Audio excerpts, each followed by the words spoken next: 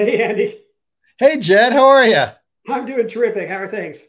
They're good. They're good. We're easing into summer. I think we've like relaxed our dress code. It looks like a little bit because it is summertime. I like it. Well, we sure have a lot of stuff to tackle. There's so many things that are going on, but I suppose Yeah, we there should is. remind people what the heck, Wonky Folk is and who we are. And you want to take a swing at it to get started?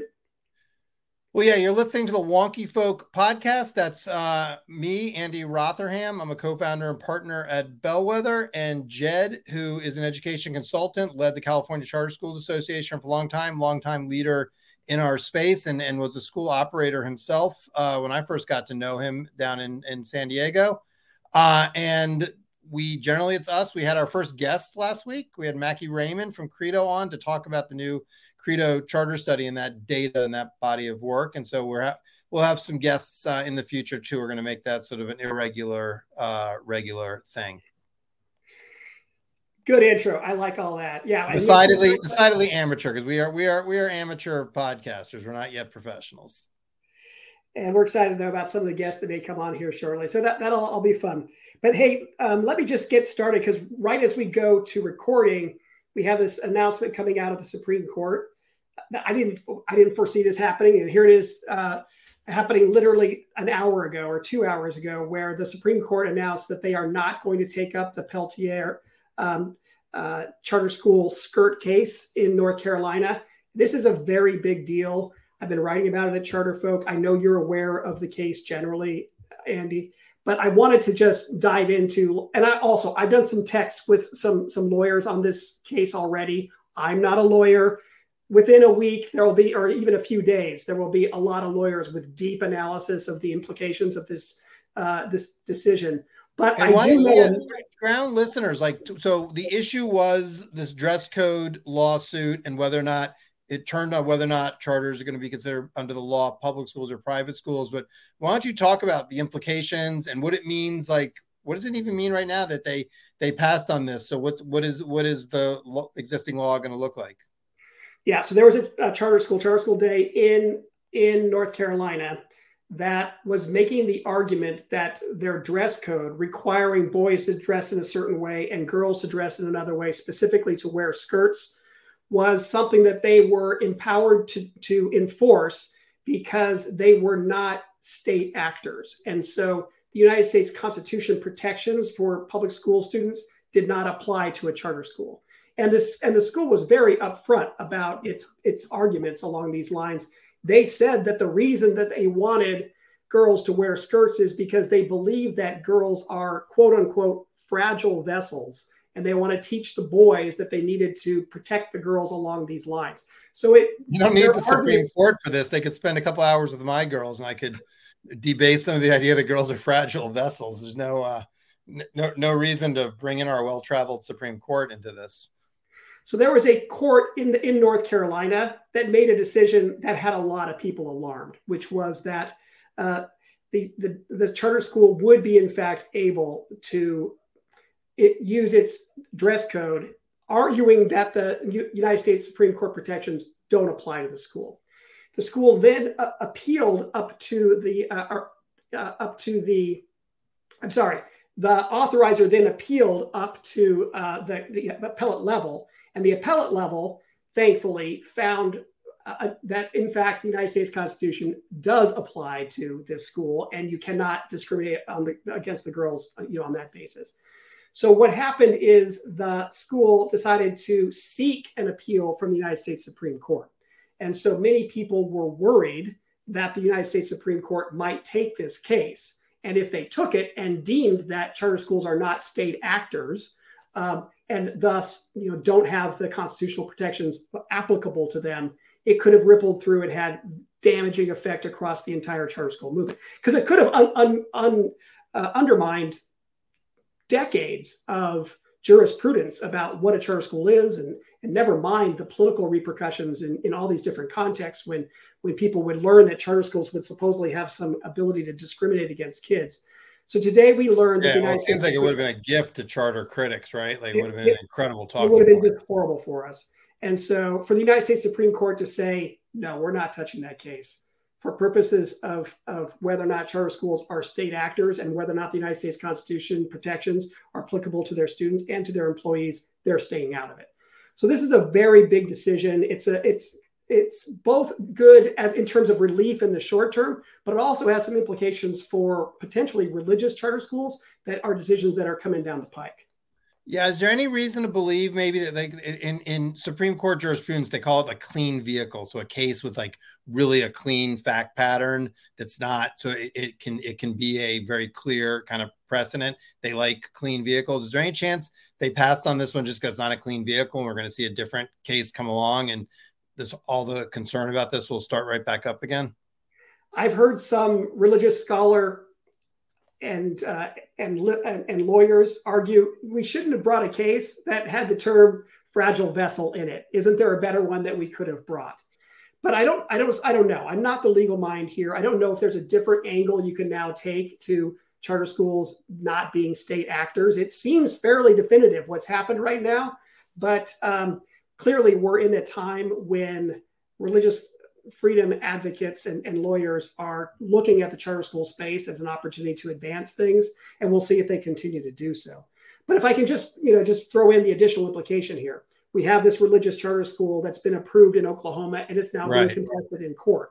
And it seems as though if the United States Supreme Court says that charter schools are in fact state actors for purposes of the applicability of the United States Constitution, and they cannot discriminate against kids on various bases, it's going to be very difficult for religious charter schools to remain in the space or to be able to operate as they might otherwise as a private school.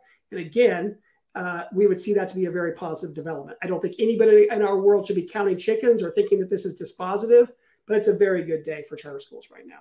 But it seems like kind of confused. I mean, I'm watching so Peter Deutsch, who used to be a Democratic member of Congress, he's opening religious charter schools now. Like and I think there's a tendency to see this as we see lots of things through sort of a left-right or liberal conservative kind of valence. And it seems like it's actually more the politics out on the ground are a little bit more confused and unsettled. And so like something you said just a second ago. So I think we haven't seen the last of this. It seems like we're having a set of conversations. We'll talk more about some of them later, I think, on other issues where we're sort of figuring out new definitions and redefining boundaries for things.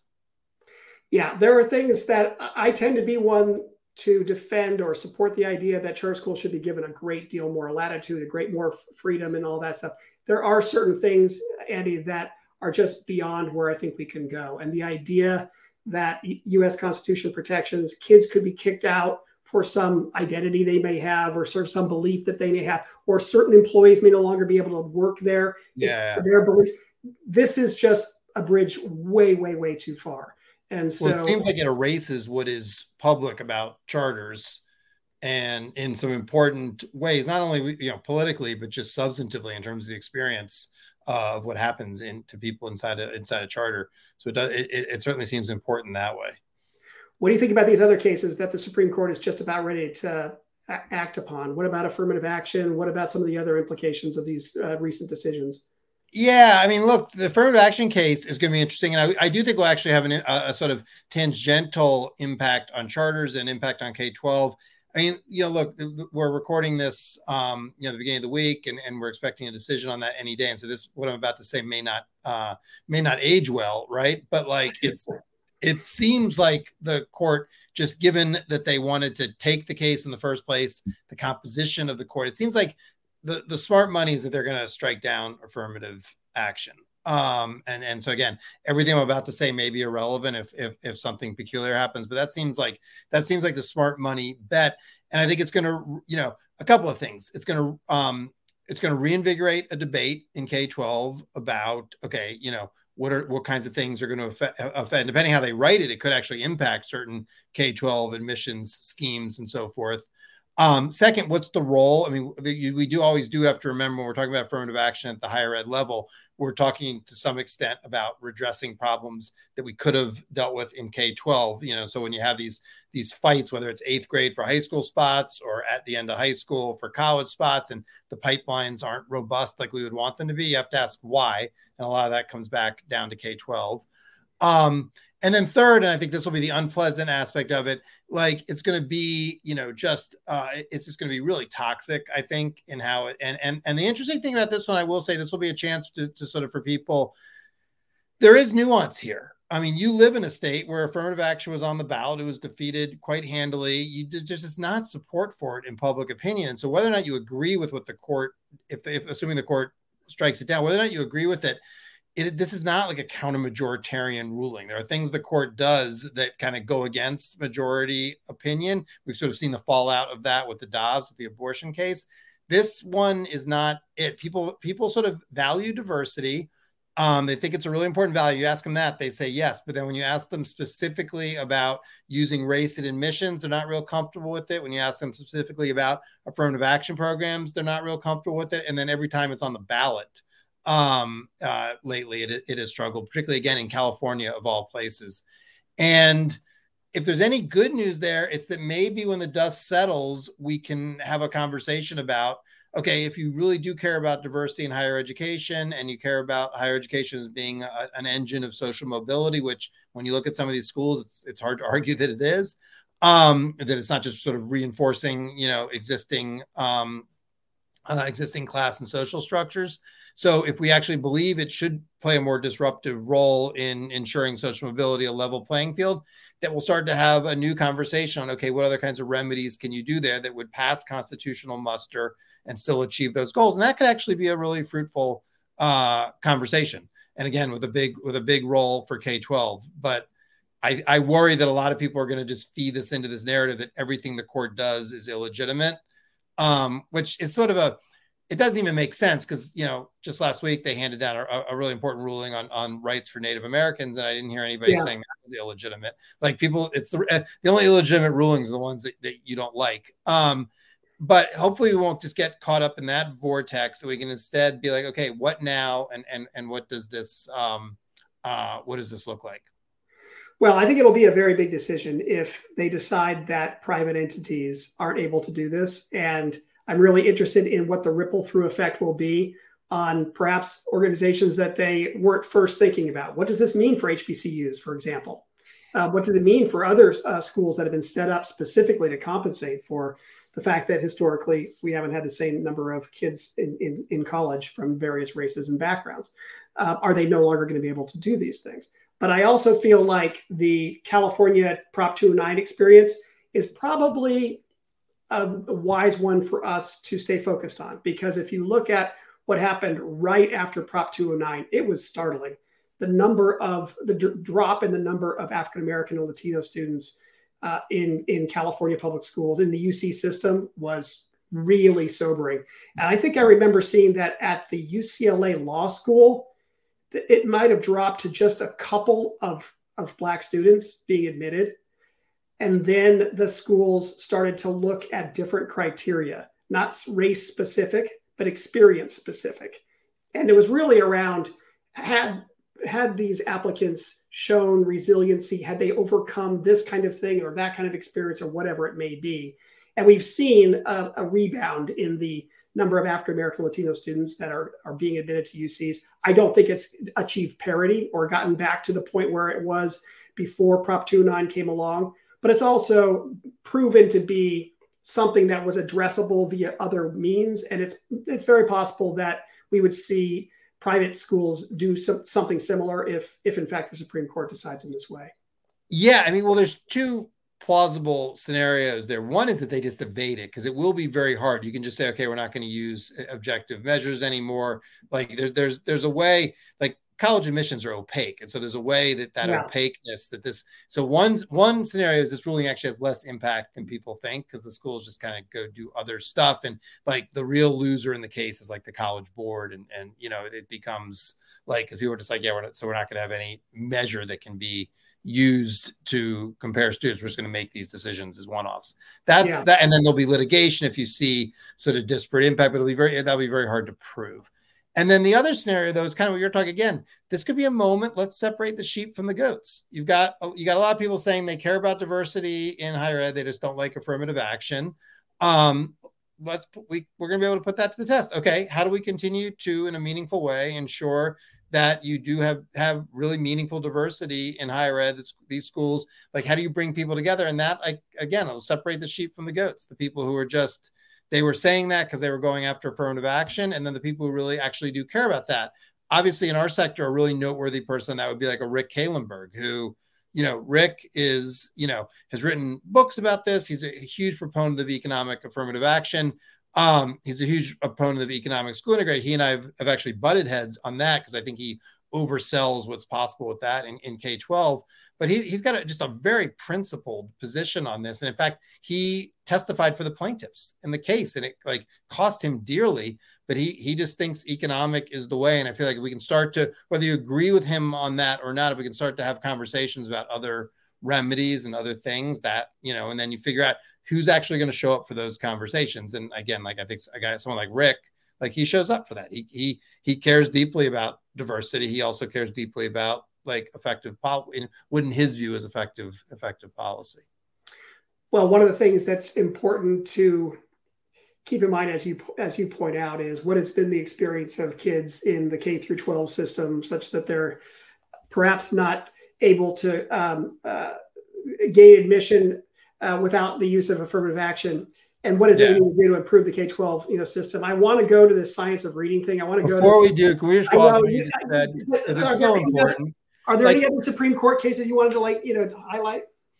No, I mean, I do think, there's one other set of cases that are coming that aren't here yet. We should talk about but what you just said is so important. We treat talented minority kids as a scarce commodity, and we treat really good schools as a scarce commodity. And it leads to these really, really screwed up politics. When everybody's fighting over seats at one really competitive school, you have to ask, why don't we have more? And obviously charters are one way. You can have enabling legislation, states, there's other stuff you can do, but instead it turns into this holy war over who gets to go. And you see this, this is the story, San Francisco, Boston, New York, Northern Virginia, this is, and it's crazy. In no other system are you like, oh, this thing's really popular, let's make sure we don't have more of it. Exactly. And then we treat the pipeline the same way, that these kids are this scarce, rare thing, rather than why don't we have more of them? And what are the things we need to do to create more, which is, there's a whole set of policy things there and structure things in terms of schools. And so it's sort of, the debate is kind of infuriating and then leads to these really toxic politics. But the other cases you wanted to talk about, Well, I mean, let me just throw in on the scarcity thing, because I agree with you. I think that scarcity, especially around education supply, should be our collective enemy. There's no reason for it. And there are things that we could be doing to, if schools have a certain number of kids that are applying beyond the spaces that are available, school districts and states and whatever should be obligated to provide that school with the additional facilities, the other support it needs to grow. And the idea that we just do not do everything we can to grow those things that are clearly successful already, that is a scandal. And it's something that we could address really quickly. Well, it shows how potent the sort of special interest politics here and the politics around this issue are, because in any other field you'd be unleashing that energy, not bottling it up. But here it becomes politically, you can bottle it up. And it's just a very revealing situation in terms of the politics and the power in the sector. Yeah. But these other cases, I just have this feeling, and again, this is another one, maybe it won't age well in 10 years when people go through the wonky folk archives and excavate them, they'll laugh at me for this, but it seems like we're seeing a whole set of student and teacher expression cases, free expression cases, a lot of them focused on LGBT issues moving through the court. So there's a case in Massachusetts about whether or not a kid could wear a shirt that says there are two genders, which sort of, obviously outside of school, would be just a very clear First Amendment issue. Inside of school, it's more complicated. You're seeing a number of cases with teachers and pronouns and names that kids have changed and pronouns that don't correspond with biologic sex. A bunch of cases on that where teachers are saying, hey, we don't have to do that. I have a right not to do that. Now, traditionally, compelled speech by teachers has been kind of a cornerstone of how public schools operate. It's why you can't teach the world is flat or whatever. But we're seeing a bunch of these cases. And so it just feels like, again, this idea that we're sort of renegotiating boundaries and things like that. some of these cases, and I think there's going to be potentially some interesting cases around student rights and compelled speech and teacher rights and compelled speech, and potentially momentous cases, because everybody's like, oh, what's the big deal? It's just pronouns. But like, if we start deciding that teachers have, either right of conscience or faith exemptions from certain school policies, like, man, like as soon as you get outside of the real narrow thing around religion and like what you can wear and so forth, like that is a Pandora's box that we will not close. And Well, yeah. you talk about redefining public schools and what does it mean? Like that would be a huge one if teachers get, and I feel like people on all sides of these issues, regardless of what you think of them, need to realize the precedents that this is laying bare and the potential consequences. And it seems like in the next few years, we're going to see more and more of these cases. Well, they're the individual rights of the kids and then of the teachers. There's also really the institutional rights to have a point of view on historical, conditions of the country or whatever it may be. I think it's really fascinating. Last year, the Texas State Board of Education turned down 4 out of 5 new charter school applications, and almost everybody was of the opinion that almost all 5 should have been approved, but it was just rejected for whatever reason. This last week, there's been an election. The Texas Charter School Association has been doing very effective advocacy and political work, and we have now a stronger state board in support of charter schools. So 1 year later, 4 out of 5 charters are approved. But the 5th school, the one that was denied, is another school that almost everybody believes is a strong applicant. But the reason cited by the state board for denying it was that they didn't like the woke curriculum that supposedly they were going to be teaching. And so it became a decision, not so specific to rights that you're bringing up, Andy, but it's along a very similar fault line there.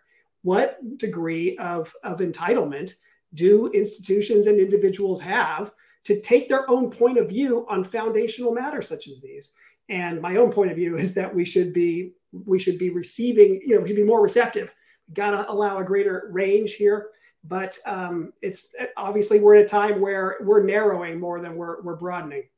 I think so. Although, I mean, I do have to say, like, there's an idea that's out there in the school choice community that school choice is a solution to this, that we can just sort of, everybody gets their choice, and so you don't have to have these big fights.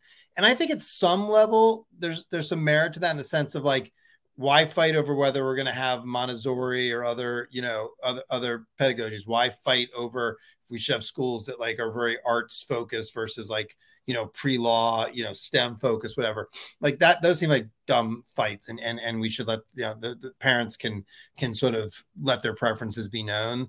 But I don't think you can be like, oh, we're just going to choose like which version of history we teach, and we're just going to choose about like how we think about like seminal events in American history. I feel like a healthy society, you have to have some kind of a consensus on some of that stuff, and then you move forward. Sometimes that consensus changes, but you can't just like you can't have choose your own adventure on everything. And so that's why, again, in public schools, like you can't teach certain things in a biology class or a geology class or a history class, right? You can't be, well, maybe the Holocaust didn't happen guy in teaching high school history. You teach a curriculum that teaches about the Holocaust in all 50 states. And I feel like it's fraught if we're not careful. And some of this is just the hard conversations societies have to make decisions. And none of us will like all the decisions, but you have to live with them. I hear you. I also think there are certain foundational issues that are super complicated, and there can be a variety of legitimate points of view taken on something as broad as how are we going to teach slavery? How are we going to teach the history of racial discrimination in our country? There's just so many different orientations you could have toward that. And I personally think a lot of them should be welcomed. And I've seen just in too many contexts, like in textbook adoption, like the Armenian issue. I mean, the Armenian portrayal in textbooks was enough to slow down the entire State Board of Education in California for 9 months. They couldn't make an adoption on the textbook because they kept having to come back on this issue. Yeah. So I just, I hear you, but I also feel like there are some things that are outside the bounds for sure.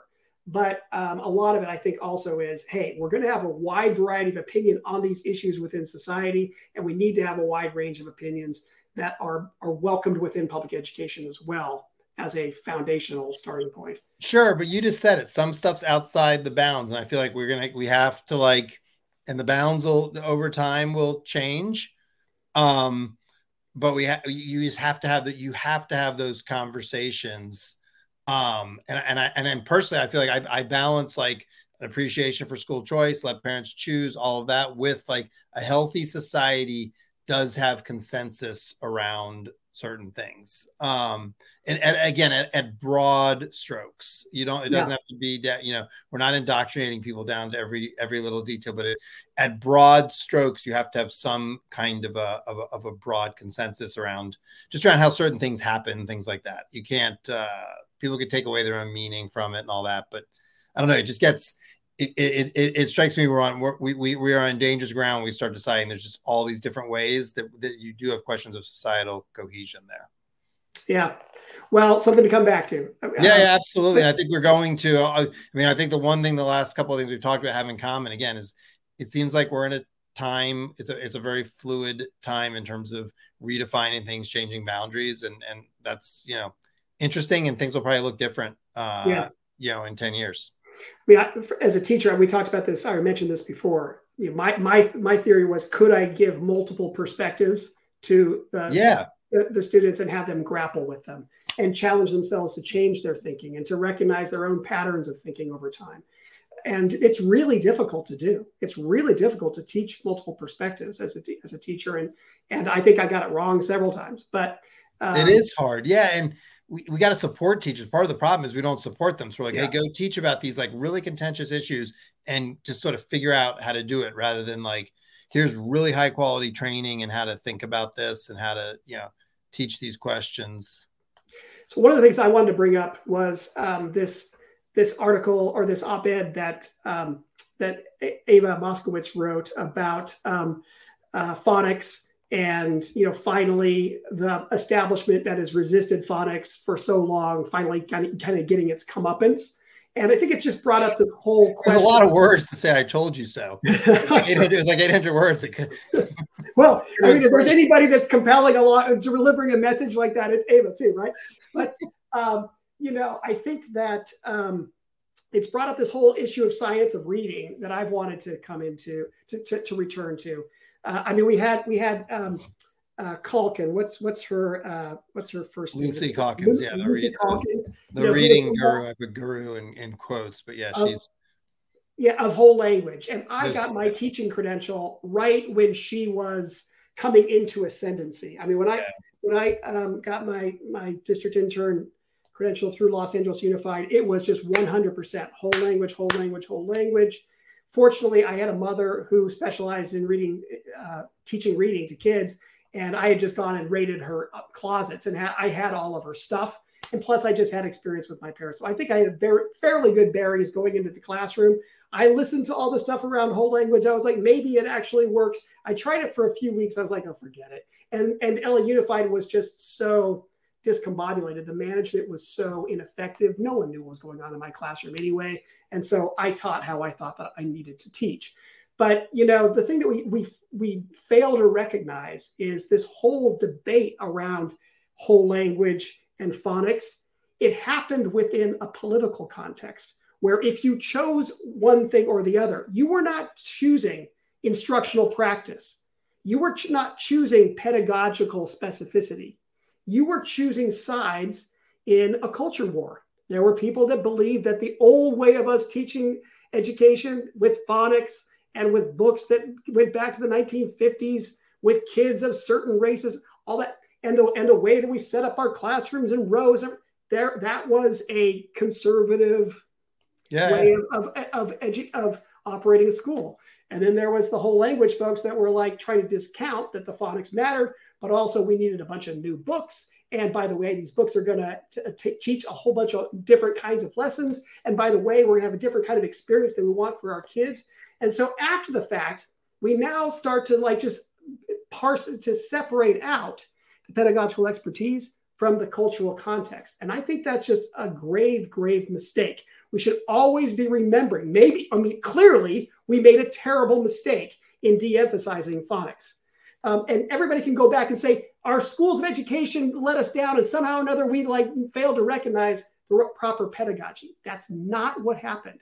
Its pedagogy got set up in a broader culture war, and we made wrong decisions in that highly contentious. Well, we let ourselves, people checked their brains and became partisan. I mean, it was people would come in from outside the sector and be like, it seems like there's a Republican way to teach reading and a Democratic way to teach reading. And you were like, yes, it would appear. I mean, it totally would appear that way. And that's deranged and has huge consequences. People, this is what happens. And I think like it's a lesson that should carry forward to a lot of the debates today. When you check your brain for partisanship, like watch out. And you can see, and especially now when everything's so reactionary. And so you've got people, you know, on both the right and the left, just taking sort of really out there reactionary positions just because of the other, you know, side.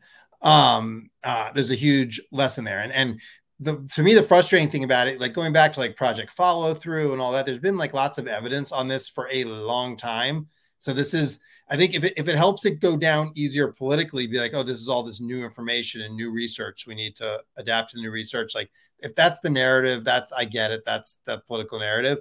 But like the fact is, like there was lots of evidence. It was widely ignored. I mean, look, there was $1 billion reading program during the Bush years, and it fell prey to politics, right? And like it, you know, like we've had just over the years, like we've had efforts around this, and they just get killed in this political crossfire. But, and I did write about this last week, I think, or the week before at EduWonk. I do think we need the science of reading people need to be careful. Like Eva deserves her victory lap. She deserves a lot of victory lap and how she was treated in New York. Like, and people are like, well, if you can do a better job, like go show us. And she's shown them. Like, so I think she's entitled to a lot of victory laps. Sure. But the science of reading people want to be careful, and I worry they're now like salting the earth behind them a little bit, if you will, and being a little bit like, you know, and they need to be a little careful for two reasons. One, like you do not want, they were excluded from intellectual debate and they were, you know, cast out and all that. So why replicate that? Because it just creates a backlash. And then second, just substantively, if we over-index on phonics, there will be a backlash from teachers. This will be Common Core all over again. So you got to get this right. You got to support teachers, and you've got to allow people to have debate, because there will be mistakes. Not every state that's implementing a science or reading law is it going to be a great law. Is it going to be implemented well? And you need that kind of debate, and that's how we learn, right? You see what's going well, what's not going well. We debate it. You try to learn from it. And so I'm a little concerned that there could be an overcorrection here. There should be an examination for sure. And I do think like all these people who they see profit and grift, you know, under every stone, where like Lucy Calkins made an awful lot of money teaching kids to read the wrong way. Like, so, and they all love her. So it's a poor reflection on the sector, but people should be very careful how we move forward, because there's backfire potential there. And I am concerned. I am concerned about that. Yeah, we just failed. We can look back and see how nonsensical it was outside our own context. But then what's happening in the current moment, we can't see its applicability. And I just think so many things around pedagogy and instructional practice are being warped by our experience around the pandemic, by the polemical wars that we have, by the pushback of the public education establishment to reform generally. And very little focuses on instructional practice. Very little actually focuses on what generates student learning. And I think we should all be sobered by that, and to try to find some anchors in these very difficult contexts. Yeah, no, I think that's right. I think that's spot on. And so much of this, I wrote a piece a few years ago called "The Wild One," like the Wild One movement, or whatever. It was about sort of some of the stuff that was going on. It was from that that Marlon Brando film, where, what are you rebelling against? Well, what do you got? And I feel like that sort of really is like kind of where we are. People are frustrated, and there's data on this, like across both parties, Republican or Democrat. If people are upset about school closures, they're more likely to be upset about a whole host of culture war and other issues. People are they're angry and they're frustrated. Yeah. And they feel like they feel like they weren't taken seriously and that no one's taken accountability for that. It's why like people are like, why is everybody still upset with Randy Weingarten? It's because people feel like there hasn't been accountability. There's a whole bunch of people who want, Yep. they want someone to acknowledge, hey, that some bad stuff happened here and it affected their kids, and no one's doing that. And I feel like that is informing a very reactionary politics that will then get in the way of getting stuff done. Because I think, and look, I'm a, congenital, I'm a sort of a congenital moderate, but like my view, like you step back, you see stuff both parties are doing, and you're like, what? Like, this doesn't make any sense. Doesn't even make any sense with your prior commitments, right? This is like stuff that you just thought up, a week ago. But it's because of how spun up everything is, and there'll be some collateral damage from that in our sector for sure. I wasn't tracing the science of reading phenomenon early enough to see when exactly they started it. My guess is that it would have been pre-pandemic, and they would have chosen science as some trustworthy foundation that we could go to. And of course, we get through the pandemic and everything around vaccines and all that stuff. Science has now been politicized. There's nothing, right, that we feel like we all believe in anymore, science. Right? You can't swing a dead cat where I live without hitting one of these signs about how in this house we believe in science.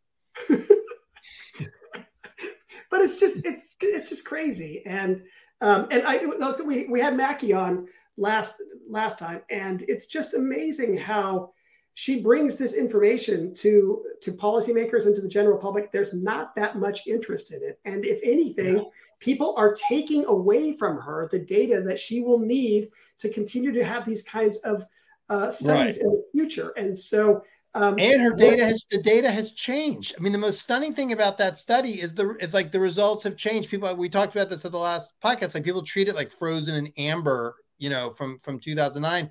But it's because science is now this like trump card. Well, it's science. Like, science is not settled. Science is like an investigative process of learning and refining and so forth. But we have decided to weaponize it. And so the science is always settled. And you remember, like, who the hell knows like the origin of COVID? But it sure seems like maybe it could have come from a lab. That seemed plausible in 2020 too, right? But back then, that was like against the science, and you were basically, you were like a tinfoil hat person, right? Like, people assume if you thought that might be the case, you also, believe all this other, you believe all this other stuff, and like the science and the evidence has changed, right? And that debate has now changed, and U.S. intelligence agencies are split on that question. And like, that should like humble everybody a little bit. And that's my point on like the science of reading. Like, there's definitely some stuff we should do. The evidence points in a direction. We should train teachers based on the best available evidence, but we should not then become like crazy illiberal and being like, this is now settled and this is the way. And I worry some science of reading advocates, I've heard people say things, we have to make sure there's no one in an ed school who doesn't believe in the science of reading. And like, I don't know. Crazy. I'm not there on that. Like, I think like that's, to me, that sounds like, on something like that, you want to know, okay, well, where's the limiting principle? What other things should we not have, like it. So I just think it's a good time on a lot of issues, people to sort of take a deep breath. Well, and often it's determined by a small number of very impassioned people who show up at a school board meeting and just attempt to impose their will. Yeah, and we should talk about Moms for Liberty. But one other thing on this, someone we should mention before we get off of science of reading, is Emily Hanford, the journalist who sort of started calling attention to this, did articles for American Public Media, did podcasts, did that whole series, recently sold a story. I can remember a few different times over the years, you'd get a journalist, usually not an education journalist, because they sort of are sort of, they bathe in all this. And so they're sort of caught up in it. Like, from outside the sector, who would come in and write an article that basically, like, not to put too fine a point on it, was like, hey, reading instruction sure is fucked up. And everybody would be like, yeah, that's right. Like, look at that. Yeah. And then like that article would like evaporate into the ether, right? It would just bounce off, and then everyone would get back to business as usual. And Hanford, to her credit, I do think this is in like, she didn't bounce off. She was able to get traction. I don't know if it was different modalities, if it was her just force of will, whatever, but for whatever reason, she's gotten traction on this in a way that no one has in a very long time. And and it's changing policy as a result. And that's just an enormous credit to her. Absolutely. We have to have somebody that can get through the noise. And every once in a while you have a journalist that can get to the bottom of things. So yeah, she just, I don't know, the skill set, the timing, whatever it is, like she just deserves an enormous amount of credit because many people have bounced off before she got there. So though you said you want to talk about parents, I mean, I assume you're on your way to Philadelphia for the Moms for Liberty. You're just like waiting to finish our podcast. Then you're going to head to the airport. Got my plane ticket for tomorrow. Nice. I heard a story about them. I did not know this. Apparently, and since this is a podcast, we don't have to check our facts. So it may not be true, but I think it's true. Somebody said they apparently give this award. It's called the Sword of Liberty. And I guess they gave it to Ron DeSantis not too long ago. So there's a picture of him with like this sword, which, yeah, did you know about this? It's like Excalibur or something pulled out of the stone? That was my thought. Jed, we think alike. That's why I get my thought was what like some Moms for Liberty person like pulled it out of a copy of Genderqueer or something. And that's like how this like all started. That was exactly where I went. This is what I learned about this. Well, I mean, it's barbaric,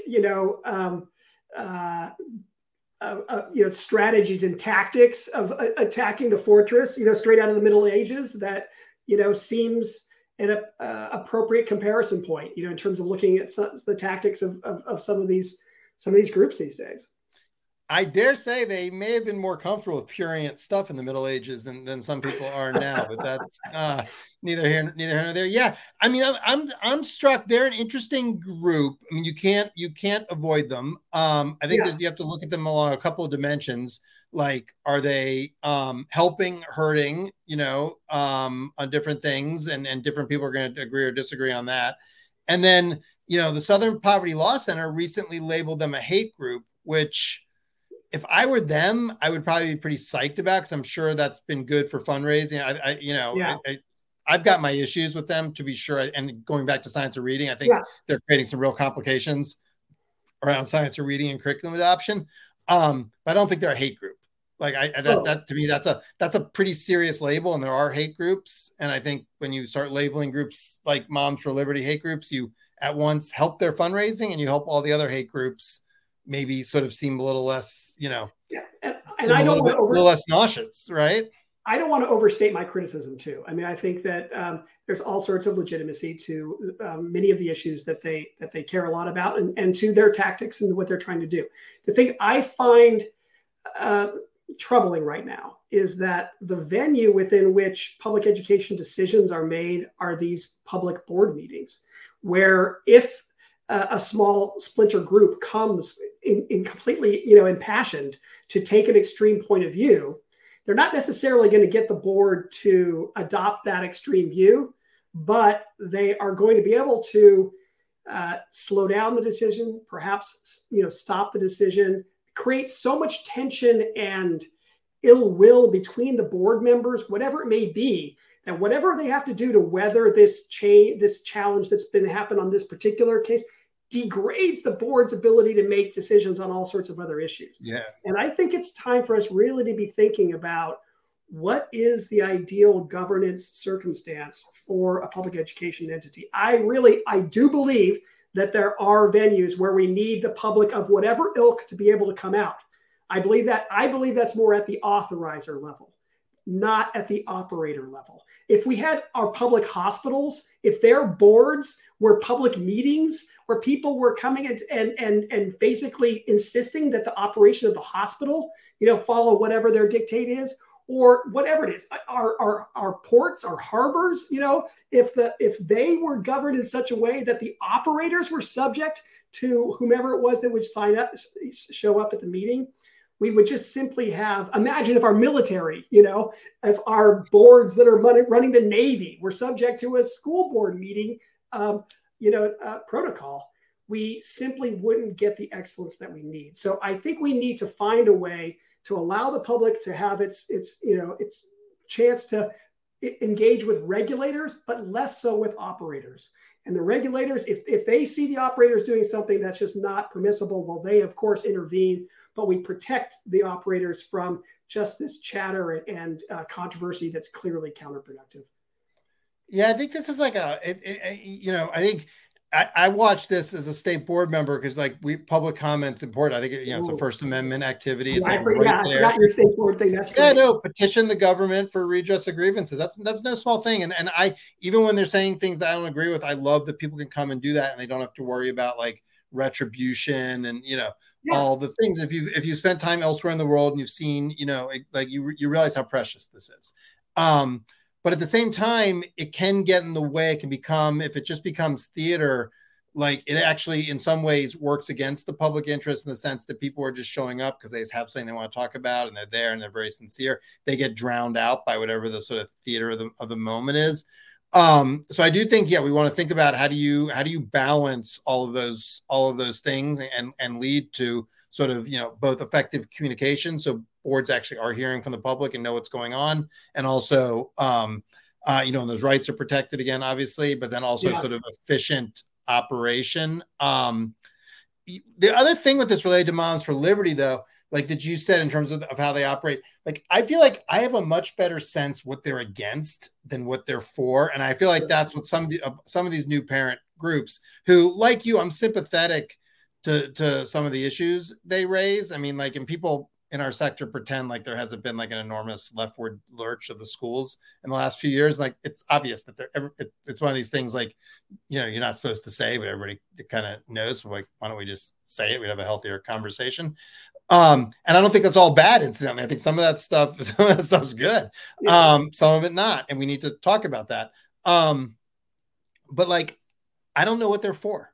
I get it. And they seem to be kind of all over the place. So when I see them like, going after like the Ruby Bridges book, in Tennessee, and also the other one there, which was just a good book for young kids. It's just a book about Martin Luther King's life that I think, as I recall, was key to like a second grade level, just a good, just a good biography for kids to read. You can obviously see where that would fit to a curriculum, especially certain times of the year.